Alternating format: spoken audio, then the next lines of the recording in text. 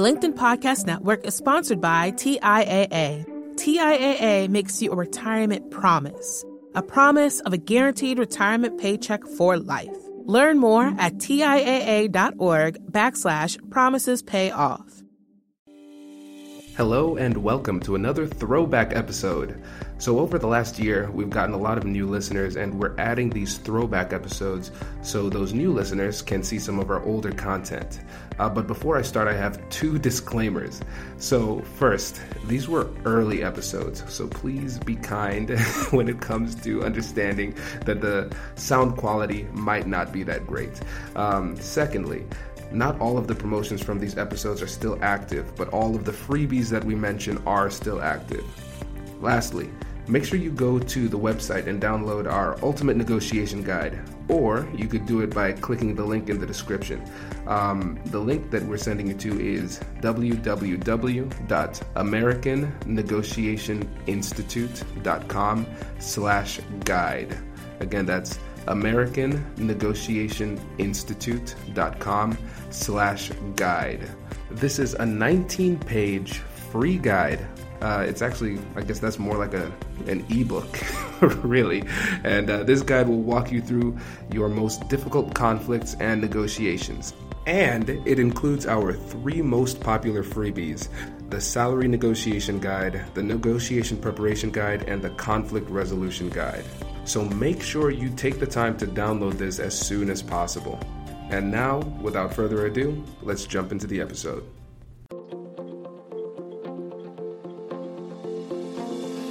Welcome to the American Negotiation Institute's podcast, where we will teach you the skills you need to get more out of life.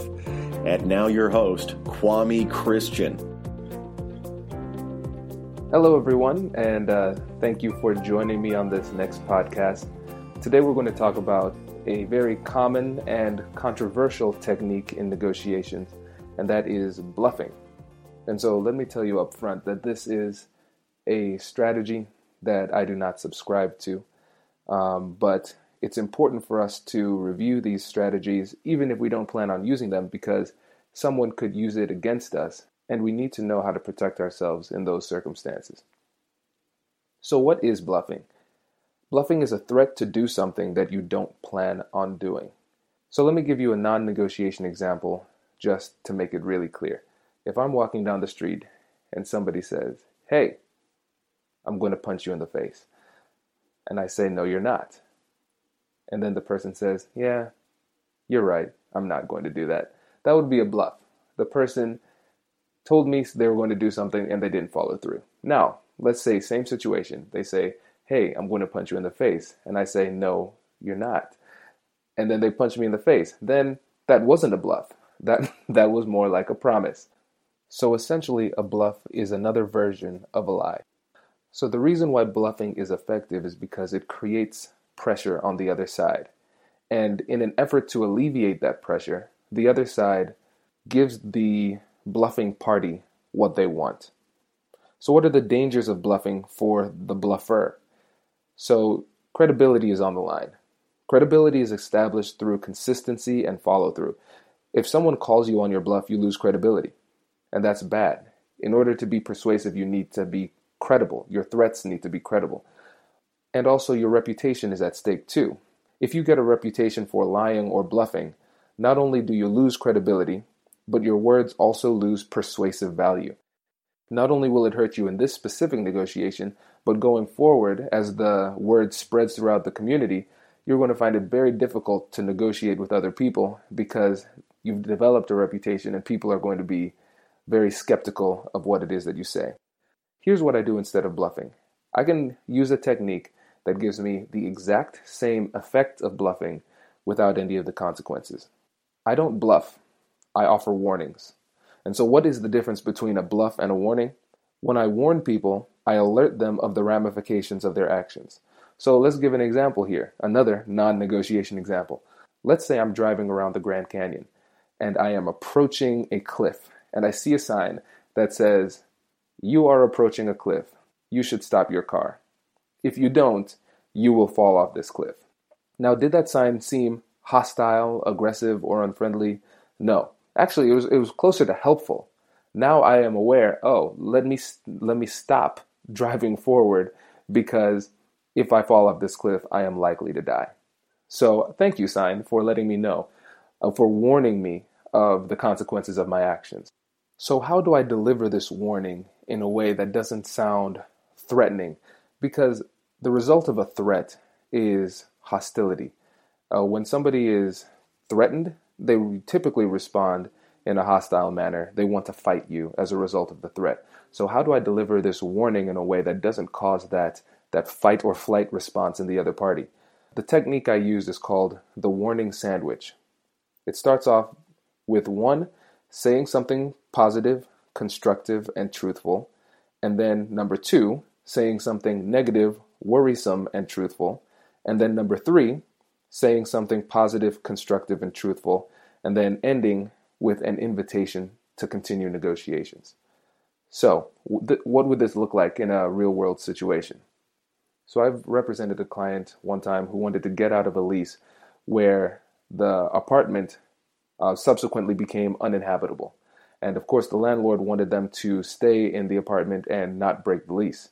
And so in my communications with the landlord, what I said to him was, listen, we appreciate your willingness to negotiate and your willingness to try and settle this amicably outside of court. However, if we're not able to make a deal today that's beneficial to all of us and my clients can live with, we're going to have to settle this in court to make sure that we get what we need to go forward. So again, I appreciate your willingness to talk, and hopefully we can work together to find a solution that works for both of us. The LinkedIn Podcast Network is sponsored by TIAA. In the last 100 years, we've seen financial markets swing, new currencies come and go, decades of savings lost in days, all showing that a retirement plan without a guarantee, quite simply, isn't enough. So more than a retirement plan, TIAA makes you a retirement promise. A promise of a guaranteed retirement paycheck for life. A promise that pays off. Learn more at TIAA.org/promisespayoff. From LinkedIn News, I'm Leah Smart, host of Everyday Better, an award-winning weekly podcast dedicated to personal development. Whether you're looking for ways to shift your mindset or seeking more fulfillment in your life, we've got you covered. You can build internal resources. That's what the study of psychology is about, building internal resources. Turning towards is one of the most important elements of successful relationships, no matter what kind of relationship it is. The thing that underpins all of this productivity stuff is finding a way to make the journey itself enjoyable. The journey is the destination. The beauty of uncertainty is infinite possibility. When you don't know what's next, you don't know what's next. And thus, anything can be next. Join me as we dive into captivating stories and research-backed ideas that have empowered me and others to lead lives with more clarity and intention. Everyday Better, making growth an everyday practice. Listen to Everyday Better on the LinkedIn Podcast Network, Apple Podcasts, or wherever you get your podcasts. So you see, that wasn't particularly threatening or aggressive. It was truthful. I was offering a warning, letting him know what happens next. So let's switch gears for a little bit. Let's talk about how you protect yourself against somebody who's bluffing. Let's start off with a word of caution. People will legitimize their bluff with confidence. Never let somebody else's confidence persuade you. Only allow yourself to be persuaded by substantive arguments or substantive facts. Just simply because somebody is confident about what they said doesn't really add to the veracity of the statement. One example of this comes out of the studies of eyewitnesses in court cases. So jurors found eyewitnesses that were more confident to be more believable. What those studies also found was that eyewitnesses that were more confident in their memory were not significantly more accurate in their recollections. So even if somebody is genuinely trying to tell the truth, confidence really has little bearing on the quality of the statement that is said in confidence. Similarly, people will use emotion to try and intimidate you. So you should be skeptical if someone gets emotional and upset and the emotion is coupled with a threat. Think about it. If somebody really has a better offer and they are threatening to walk away, and now they're getting upset with you while threatening to walk away, Why haven't they walked away yet? Why are they still talking to you? In that situation, I would say something like, I can tell you're upset. So how about we do this? Let's take a break and gather ourselves. I still want to continue talking to you because I believe that we can still make a deal. I might be wrong, but I think the reason you're still here is because you see the possibility of making a deal too. So what does a statement like this do? Two things. I've essentially put them in timeout. I've given them a chance to cool off. The second thing is I've given them the opportunity to reevaluate their threat and come back to the negotiating table in good faith. I've also communicated that I see their emotion and I'm not intimidated by their emotion. And I'm not willing to give them anything as a result of that emotional or hostile threat. What's interesting is you can actually start protecting yourself from lies, bluffs, and threats before the negotiation even begins by knowing your options.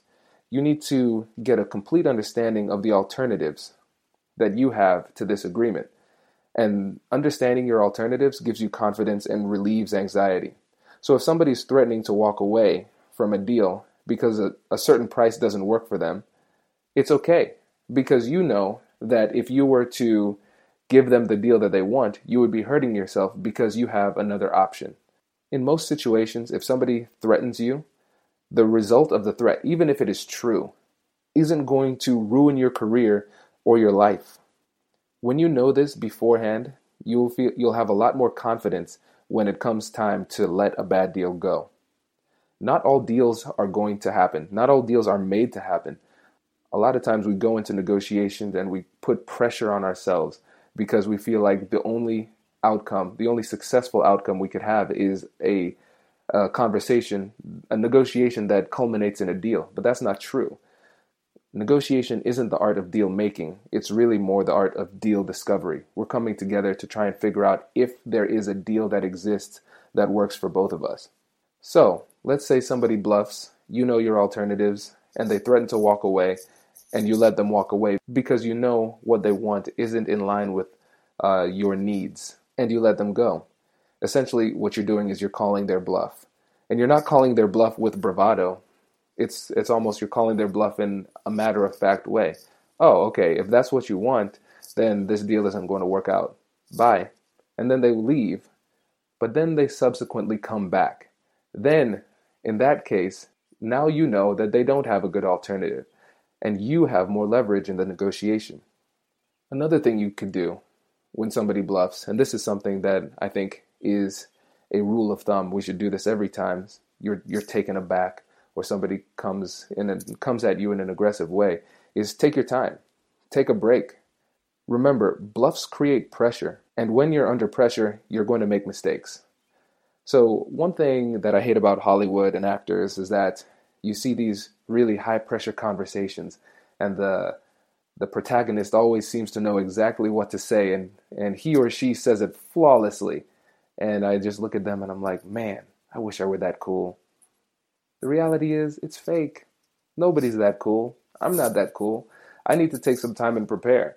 So if somebody hits me with a threat or a bluff that I wasn't anticipating, I'll say, oh, that kind of catches me by surprise. How about this? Let's take a little break and let me think this through so I can come back with something that's productive. Another option you have to combat bluffing is to expose the bluff. And you do this by asking open-ended questions to show that you know it's not true. So you ask, so let's say you sell office supplies, and one of the companies you sell supplies to wants to renegotiate the deal. And you know your numbers, you know what you can and cannot do. And the person is asking for something that you can't do. And then they say that they have other options and they're willing to use those other options. Then you could ask, oh, which other companies are you talking to? What deal were you able to get with them? Going deeper and deeper and deeper and trying to get more and more specific. And then once you get that information, then you could do your own research and see if that's true. This technique is a little bit more aggressive than what I would suggest doing, but it is an option for you. My personal favorite move is to ignore the bluff. Here's an example. Do you know why I don't talk to the ghost in my bedroom? I don't talk to the ghost in my bedroom because it doesn't exist. Why would I engage with something that isn't real? Similarly, if someone hits me with a bluff, if I've done my research, I should be reasonably certain that the situation they are threatening me with isn't real and therefore can be ignored. Also, the more you engage with a bluff, the more real it becomes. By engaging with a bluff, you're inadvertently giving it more credibility and power. So I just want to end with this. For me, negotiation isn't a game. It's not about sleight of hand or deception. It's really about two things. It's about creating an agreement that works for both parties and strengthening the relationship at the same time. If I'm ever in a situation where I need to be deceptive to make a deal happen, that is just a signal that that deal isn't meant to happen. Now, let's say I use deception to make a deal happen, and somebody subsequently finds out about that deception. Not only do I lose credibility, not only is my reputation hurt, but the second part of the overall goal of the negotiation, strengthening and creating relationships, is ruined because I've created a relationship where the foundation is built upon a lie. And no relationship can stand if the foundation is in shambles.